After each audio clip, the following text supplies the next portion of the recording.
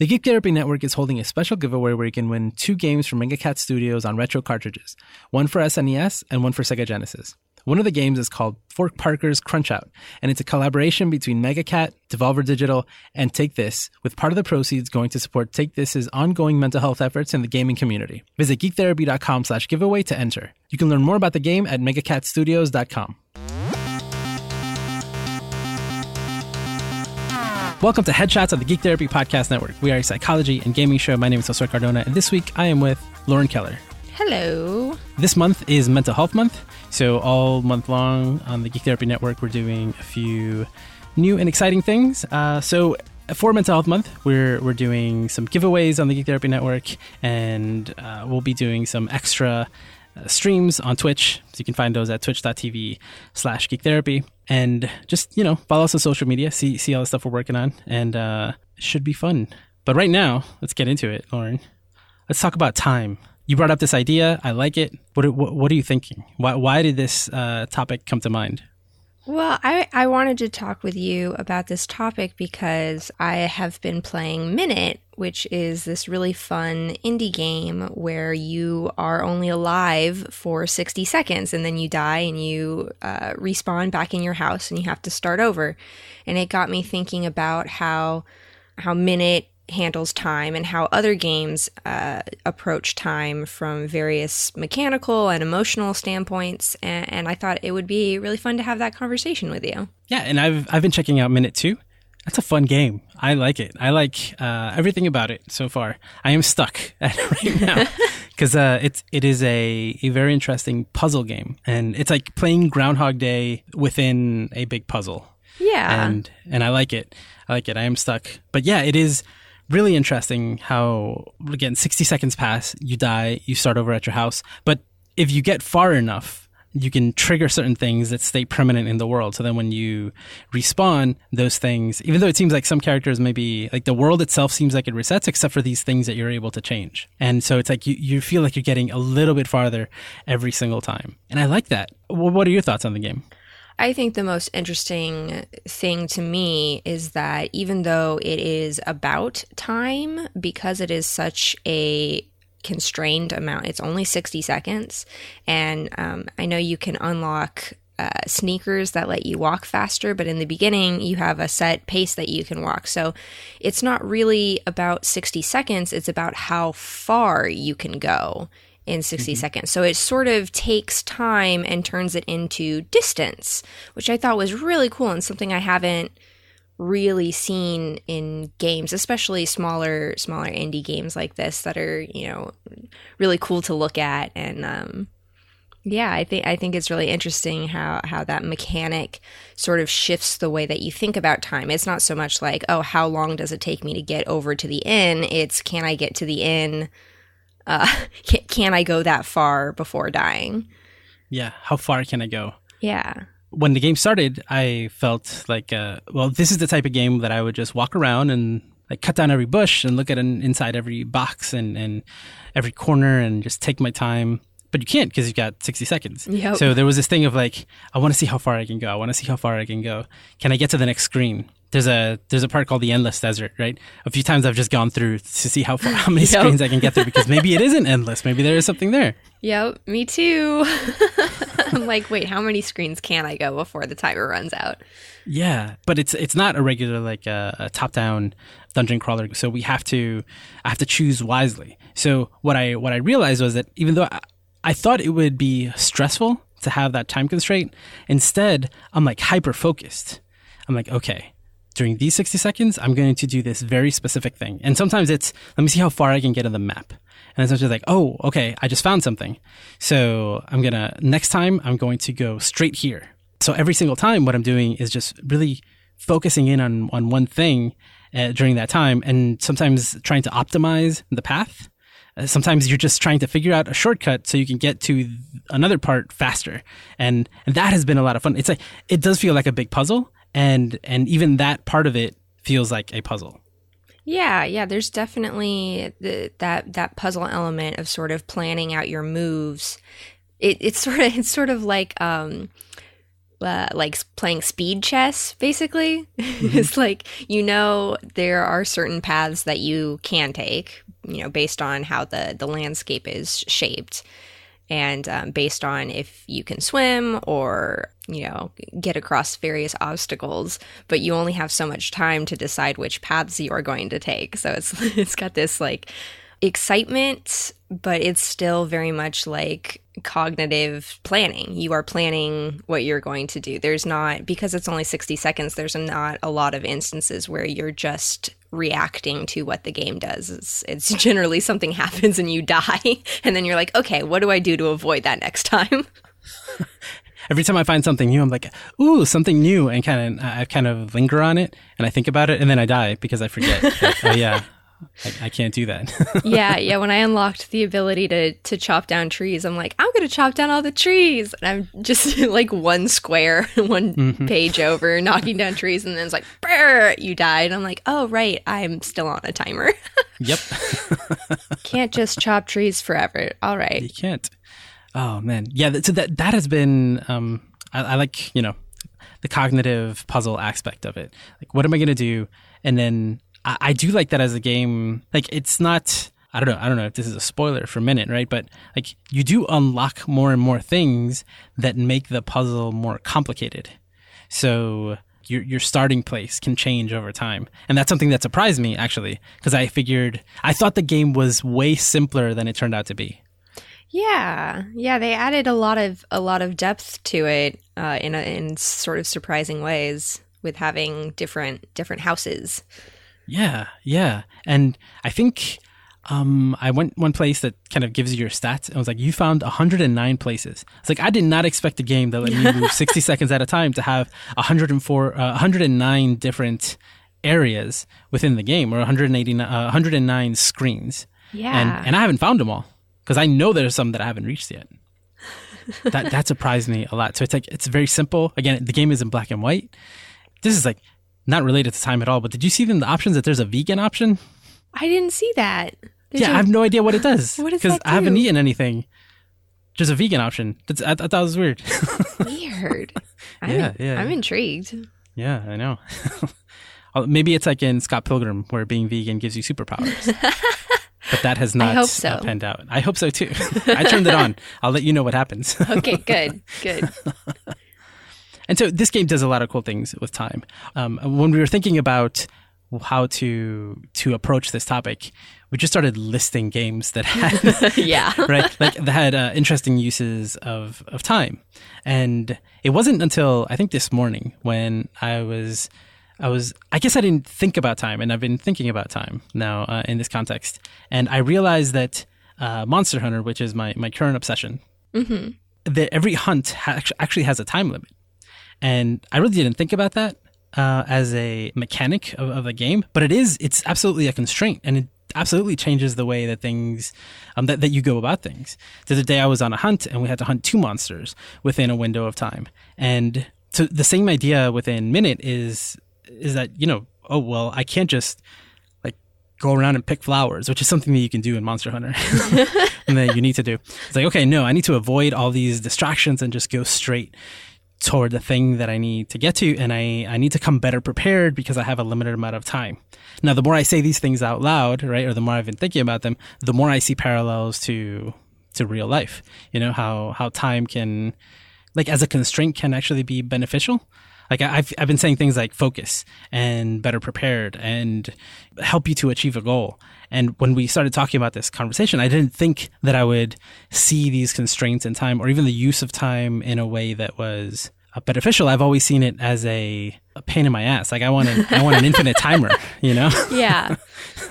Yeah, definitely. I've been thinking a lot about time in games, and what I keep coming back to is thinking about why time is used the way that it gets used in games, right? It's like in Mario, you have 200 seconds to get through the world and touch the flag. And it's just sort of meant to urge the player along. And, if you get stuck somewhere, at least the timer will run out and restart your level and what have you. But in, more modern games, we have such a wide variety of different types of games. The reasons that time gets used sort of changes, and it's interesting to sort of think about why those choices get made, and how once they're in the game, how they affect player behavior. Now, you're talking about in Monster Hunter, having the timer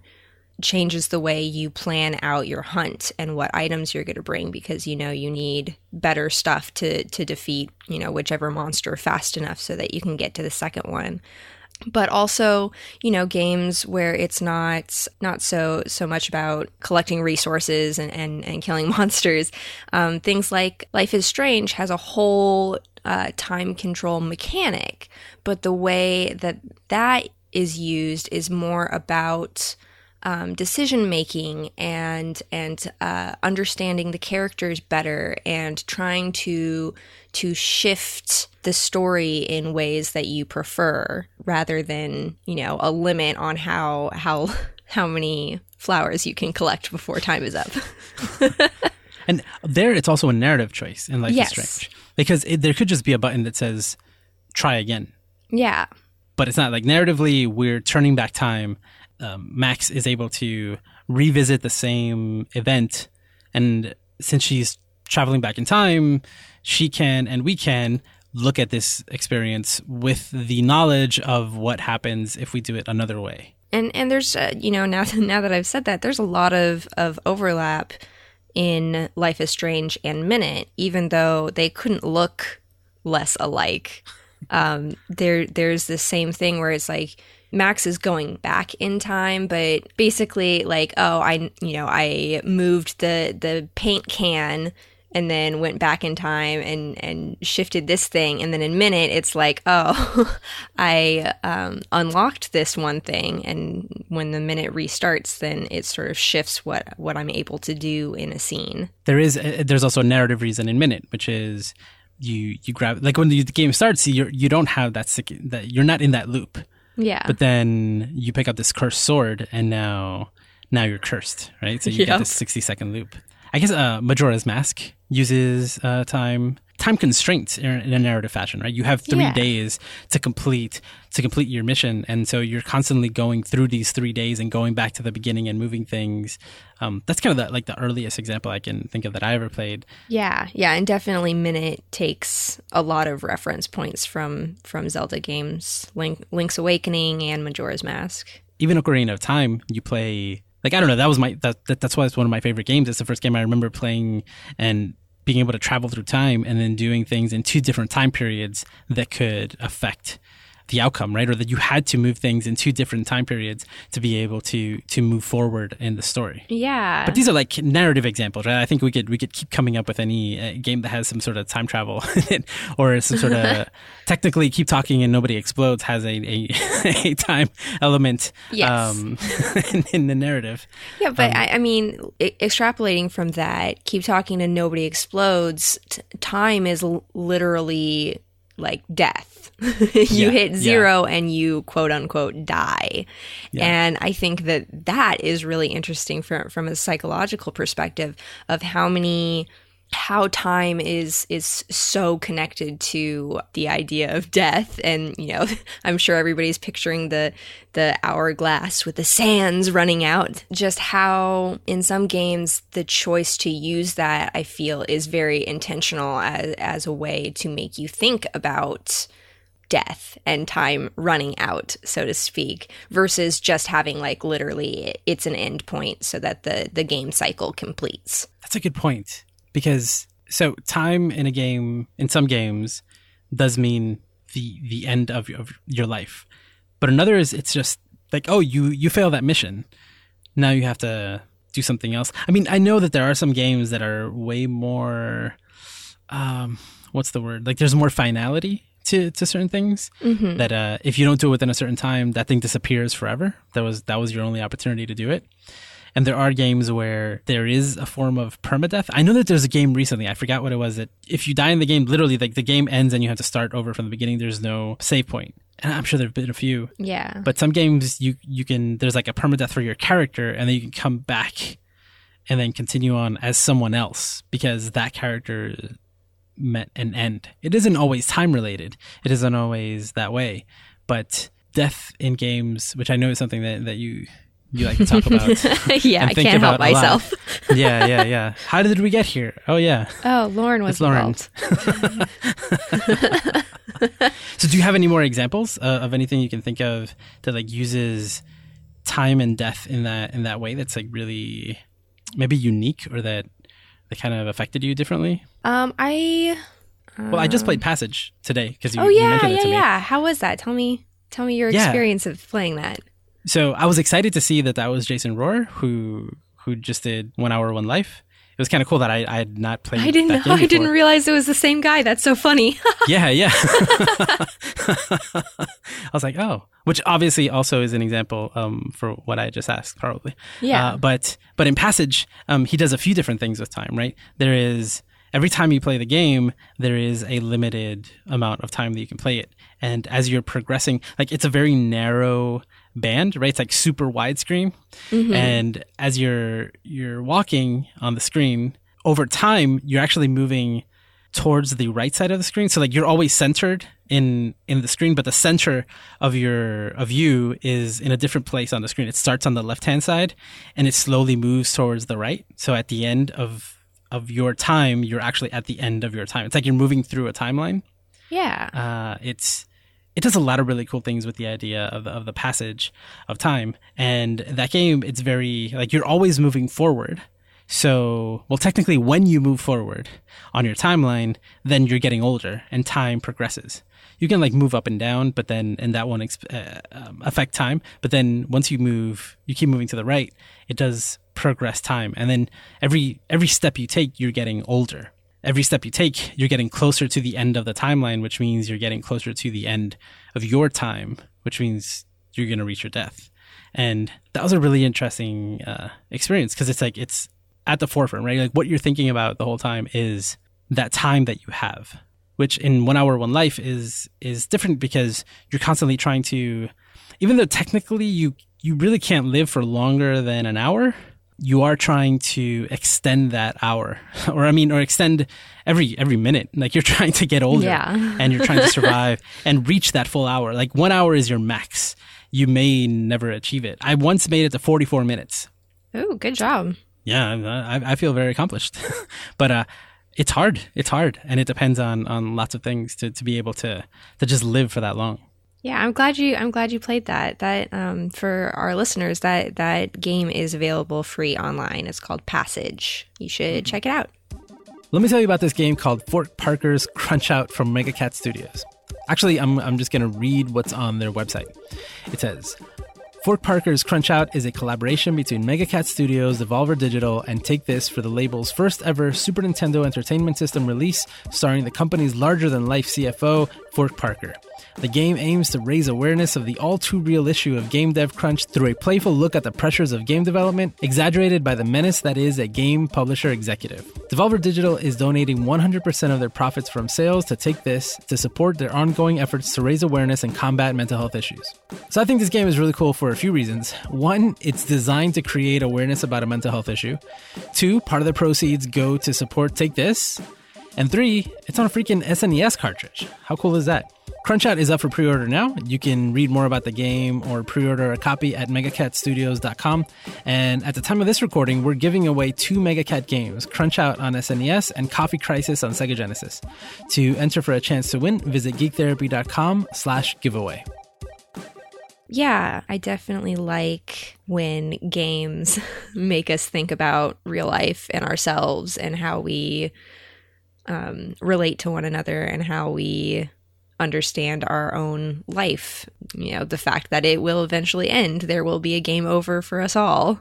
Now, to be fair, some of us think about real life things when we play games more than others. I can't help myself. Yeah. Me neither.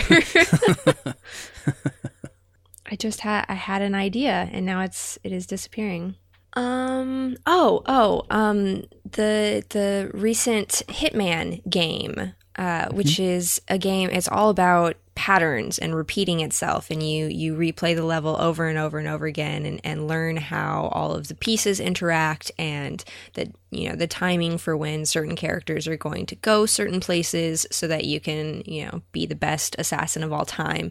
But they included this, and I'm forgetting what they call it in the game, but they have hits that have a timer limit where you only get one shot, and it's only available for a certain amount of time to attempt it. But you're playing on these levels that, in theory, you should know very well because you've played them over and over again.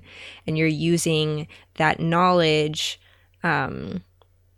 to to complete a mission in a game that doesn't really focus on time so much, but they added in a time element to make it more impactful and make it feel more realistic to actually being an assassin. You don't have hundreds of attempts to murder somebody. You only get one, and then you get caught by the police. But I thought that was a really interesting way that time shifted the way that the game is played, and how players think about moving within the game space is affected by having a timer or not having a timer. At some point when you were talking about Hitman just now, I was thinking of timing, right? Like here you're talking about a window, but like timing, sometimes it could be a QTE event. It could be something as simple as like even the Mario and Luigi RPG games, or the Steven Universe RPG game is the same way. Yeah. Where like if you can select an attack, but then when the animation is going, if you time your tap with the animation at the same time, you get a bonus. Like that's what fighting games are all about. Fighting games are very much about very deliberate, very exact timing.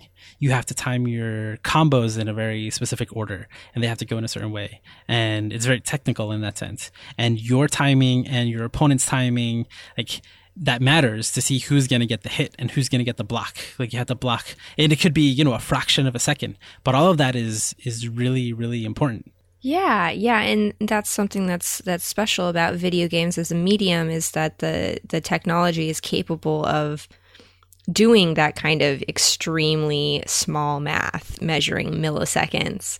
It's not something that is really comparable in, like board or card games. Is like you can have a timing element, but it's never as precise as what computers are capable of. Oh, now we're just geeking out about time. Now I just thought of Celeste, right, which we've talked about recently. And that game does something really special with time, which is that it lets you play at a slower speed.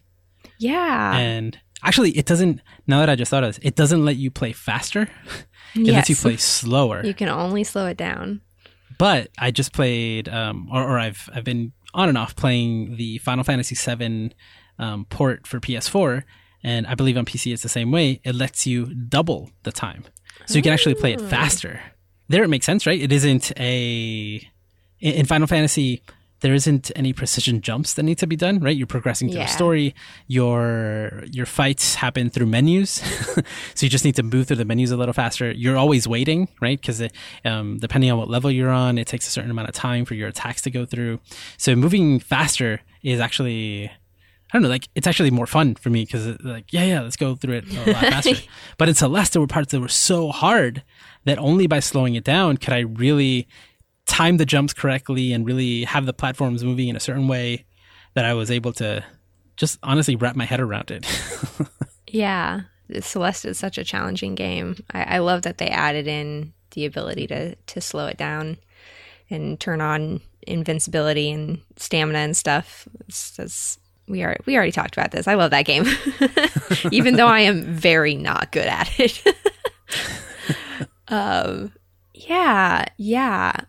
Let's see. Another thought I had. You brought up Final Fantasy, and a lot of JRPGs, their story, or maybe just RPGs in general. You have these like fantastic apocalypse is coming, or you have to defeat Ganon before he gains all of his power or whatever. There's this sort of time element to the narrative where it's like you the hero need to defeat the bad dude. It feels like there's this pressure to do it in a certain amount of time, but there actually isn't any sort of timer for that. You know, I'm thinking of Breath of the Wild, and it's like, Zelda's been waiting 100 years for you. And I'm like, that's cool. I'm going to go pick mushrooms for 4 days. There's never been a game where I felt that as much as Breath of the Wild, because the game is constantly reminding you, like, you woke up after 100 years. And you can see the threat. Like, you can see Ganon floating around the castle at all times. Yep. You're like, no, but I want to see, like... And everyone's like, oh, man, gosh, this sure is bad going on over there. And you're like, yeah, but I found all the chickens. Yeah, but there's like a maraca guy that wants me to find these little Korok seeds, and I want to keep looking for those. I want to keep helping him out. Yeah, there's a cool horse over in the snow somewhere. I want to go do that. Yeah, and then, you know, in other games, you know, like Final Fantasy and stuff, where even as like real time passes, like you've been grinding it out, leveling up your guys for a couple hours, and then you come back into town and all of the NPCs say the exact same things. No time has passed. Mm-hmm. That's always an interesting choice that is in games. I mean, generally the choice is that it's not really a choice. It's that it would be impossible to actually program everybody to all of the characters to actually be affected by time. But also it is still a choice to make it so you get these sort of frozen box things that you build in grade school. Frozen box things? Oh, diorama? Like diorama, there you go. Yeah. Frozen dioramas where the people don't change or anything. Or they do change, but only when you flip a switch in game. You collect the specific item or you defeat the specific boss in the area, and then time progresses. And I always think that that's an interesting way where it's like, I've been playing this game for more than one day, but in game it's been like 15 minutes. Time has passed. So I think, you know, Animal Crossing tried to do that, and in many ways the world does continue to live on, and actually I'm a little hesitant because I'm not an expert at Animal Crossing, but I'm almost certain that the game is always alive, and everybody. No, Animal Crossing is a very simple game in many respects, but this part of it is always been fascinating to me because all those characters there are living their lives, and there are things that you miss all the time because you weren't there when they were happening. And you have to do it within a particular window. And you can send somebody something, or they can send you gifts, or other things are happening. People will move in and out of the town while you weren't there. And it's independent of you. The game allows you to live there anytime you want, but the world doesn't stop like most games do. Yeah. And I don't know that many games have ever done that. I mean, Rockstar this week talked about Red Dead Redemption 2, and what they explained sounded like Animal Crossing. They said that world is alive, and everybody there is just living their life. And when you come and interfere with that, they will react accordingly, and things will be different depending on when you're there, at different times. But I'm sure that part of, like you said, there will be things that happen in the world that will be triggered by your actions that will then make other things change. But the idea that they're even trying to do that, or trying to give that impression that the world is alive and people are actually living lives that may, in fact, be changing over time, and they're events that you'll be able to miss completely, that's really exciting. Yeah, I never played a lot of Animal Crossing, but I watched my brother play a little, and some of my friends. And that's a really good game to bring up for this conversation because it's totally true. And a really good comparison point is the Animal Crossing Pocket Camp mobile game that came out earlier this year. And it has some similarities to Animal Crossing game, but they made these really interesting choices where in the Animal Crossing console games, there are timers, but they're invisible to you. So it feels more like a real world. It takes, a certain amount of time for apples to grow on a tree or for flowers to bloom. But you don't ever see those countdown timers. It's all internal game processing. So you just sort of like living your real life. You don't know the exact amount of time it will take for your, garden to grow carrots or whatever, but eventually it'll happen. Hopefully, fingers crossed.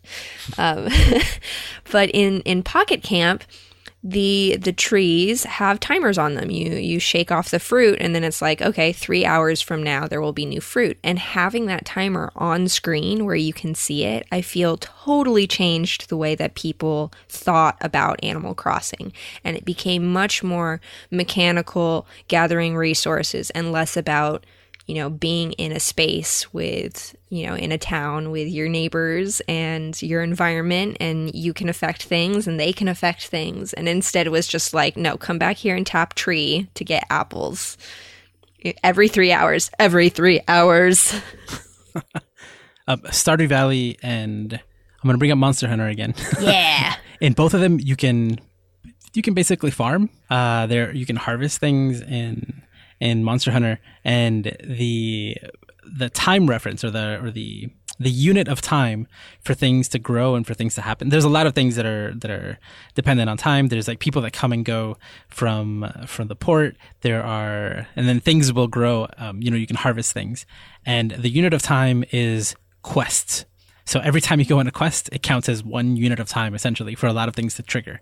So some things will take 3 to 4 quests for something to happen, or 3 to 4 quests, or 2 quests for this, type of mushroom to cultivate at the harvest. And I think that's again like a very mechanical version. And I think Stardew is that completely, like to 100%. From the moment you start Stardew Valley, there's this frame of reference, right? It's like your grandfather's there and he just died and he's like, I'm going to revisit you in 3 years. You're like, what?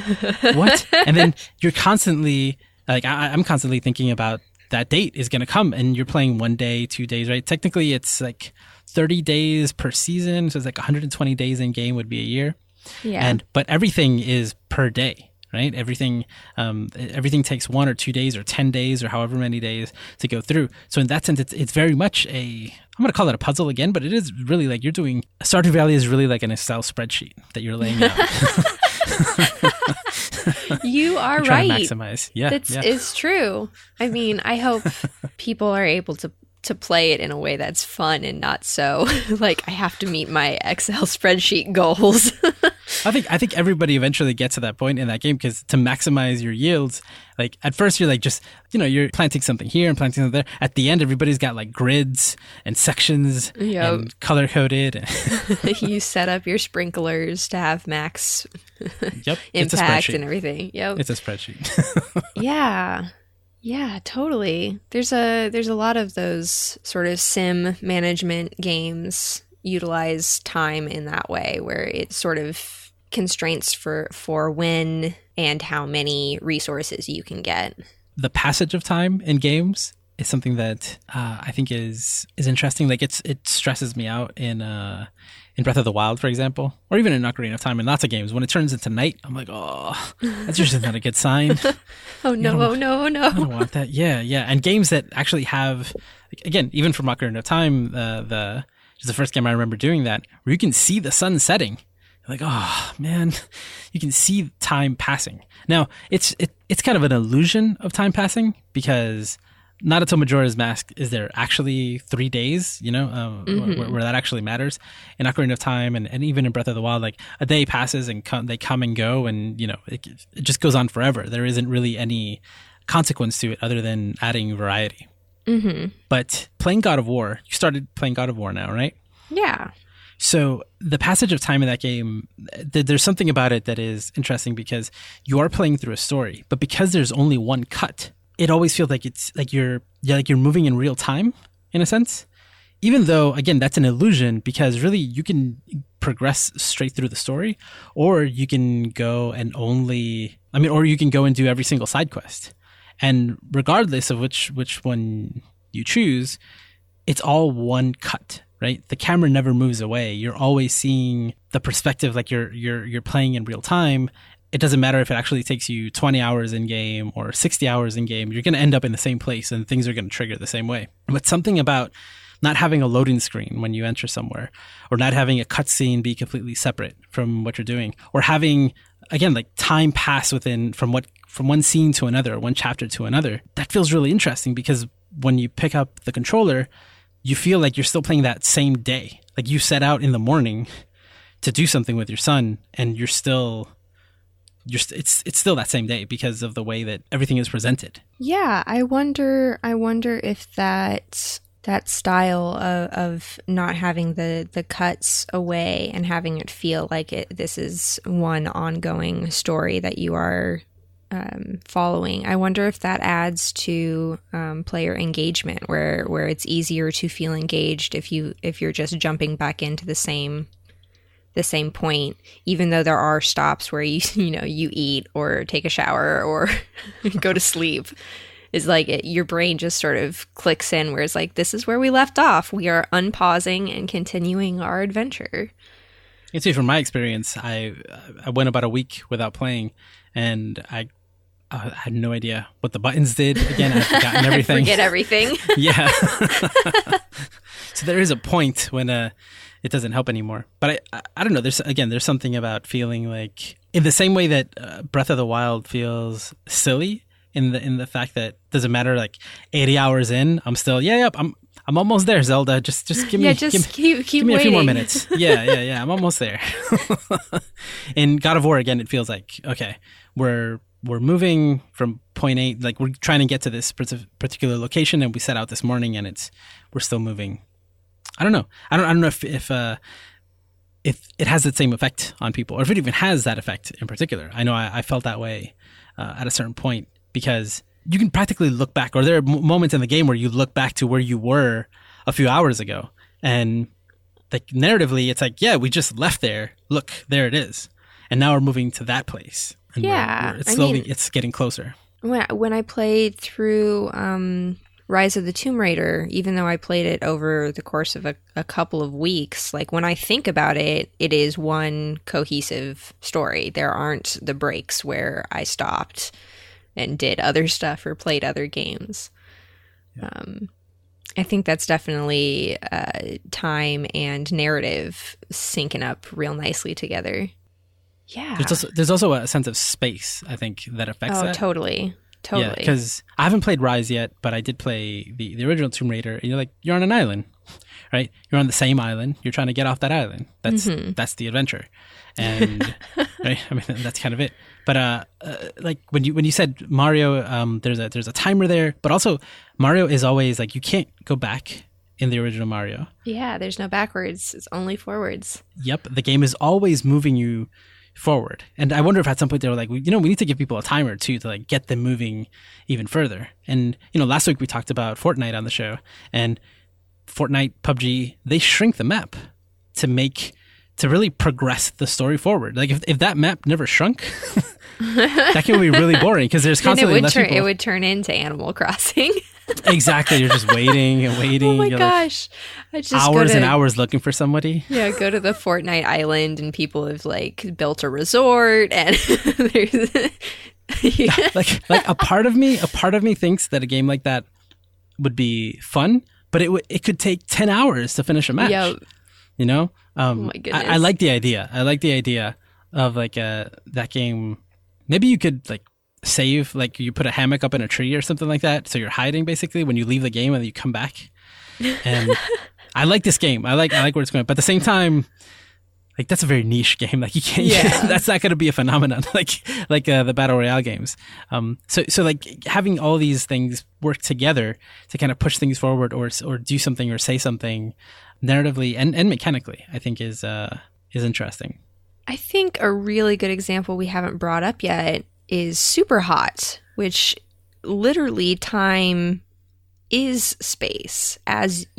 Time only passes when you move. So this is one where I feel like, where I was like, I don't know how much it's really time. I think it's more movement, right? Because it really is, nothing moves until you move. And I know that it's like the passage of time is affected by your movement, but it feels, I don't know, the more I thought about it, I was like, I don't know how to bring it into this conversation.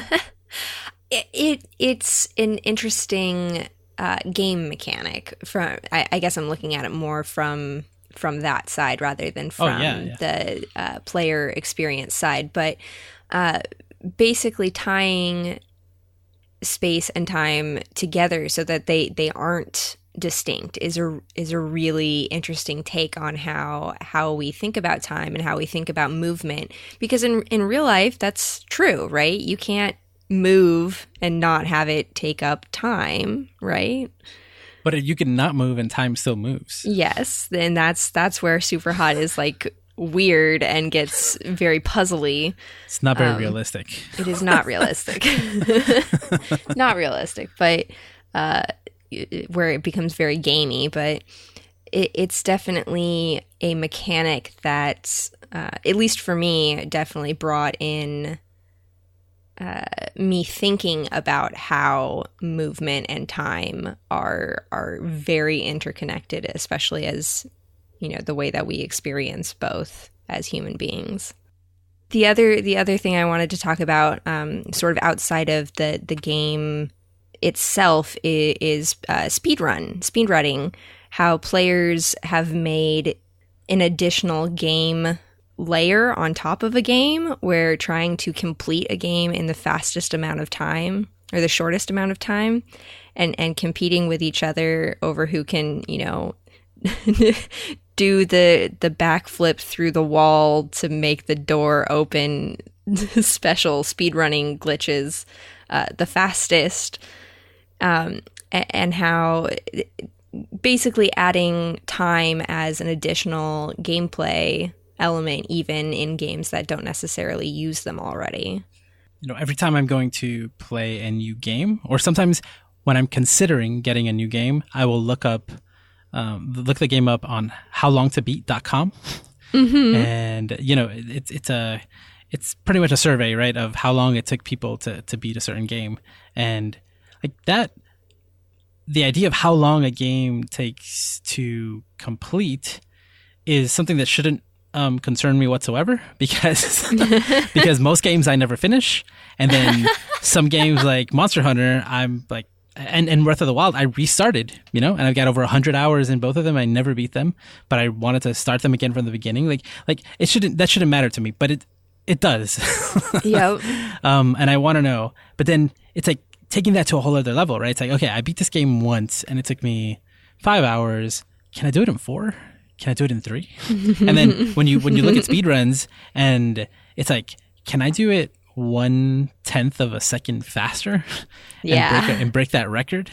It's like bringing it back to minute. It takes that idea of how far can I go in the amount of time that I have. It's like, can I go just as far in less time? Yeah. And that is, it's like it's self-imposed layer of difficulty, challenge, fun, right? There's a level of mastery that comes from being able to take a game and like just like, once you're speedrunning a game at that point, it's something else, right? It's like you're so good at the game, you're looking at the game completely differently. There's a trophy and an achievement for Gone Home to beat it in, I think it's like in under a minute or under 2 minutes or something like that. What? I like the idea of that, but I can't imagine that experience. Like that experience is so, like I remember very vividly the experience of playing Gone Home the first time from beginning to end. And I can't imagine like going into it thinking like, I need to do it in under 2 minutes so I can get that trophy. You know? Yeah. Like it's not the same game at that point. And yeah, it's a completely different experience. That is very true. It's like making the game a foundation of your own game, where you're adding your own rules and constraints on top of the basic shape of whatever game you're playing. I keep thinking about Super Mario 64 speedrunners. It's like, yeah, that's a whole game, but what if I do super jumps into Bowser's castle, through the walls, and now I'm Bowser. I win. Yeah. Yeah, at that point, it's something else. Although there are like, I don't know the terminology for some of these things. Some of them you glitch through, some of them, like it's a legit playthrough where you actually go through everything.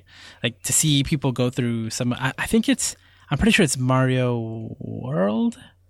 I saw it where like you're just flying through a few of the levels, and then or it might be Mario 3 where it's like you fly through a level, then you get the whistle, then you fly through the level, fly through another, get the like you're done. Like you really only play like 3 levels, and then you're done. It's like, wow, okay, that's cool. Find all the shortcuts. It's cool that you'd even design the game to be able to be beat that way. Yeah, you know? I always wonder if game designers intend for these things to be found or exploited, or if it's totally something that it just happened to work out that players could exploit the game in such a way, and they're just as surprised as everybody else. Well, that happens a lot, but there are other games like, I don't know, I think Far Cry 4 was one of those, where the game starts and you're having dinner with someone, and then it's like, okay, follow me, and then the game starts, but you can actually never follow the person out. Right, yeah, just stay in the room. You can beat the game by just waiting, right? Yeah, and then the credits start rolling. You're like, okay, that's cool. I like stuff like that. Anything else you wanted to... I mean, so much more, but I think that we've got a good discussion here, and I would love to hear from the listeners what they think, and what sort of interesting time mechanics they've encountered, and how that makes them think about their own time. It's funny. I said I didn't want a stream of consciousness about time in video games, and that's exactly what we did. I can't help myself, Josue. This is just, this is what you get with me. It's just going to be me being like, games? They're cool. What about that game? It's cool too. Did you ever play that game? Remember that one? Oh, remember? Oh man. But this was a lot of fun. I mean, I'm thinking about just the idea of having this conversation. For the last few days, I've been looking back at a lot of games and looking at them differently because of this aspect. Again, like even something as simple as Monster Hunter, which I'm playing every day. It's like, oh yeah, time. See, me, I mean, I've been thinking about that stuff, but I also pulled open Steam, and Steam tracks how long you have played games. And so I'm like looking through, it's like, oh, you've played this game for 17 minutes. You've played this game for 70 hours. I'm like, oh, I don't know if I needed that much information, Steam. That's a good point. Yeah. I love having that data, but then sometimes I think about it too much, and I'm like, wow, I could actually take Steam info and find out what percentage of my life I've spent playing specifically Steam games. I don't know if I want to know that. Too much knowledge. Yeah. Sometimes I'm like, it's a badge of honor. I've played 130 hours of Monster Hunter.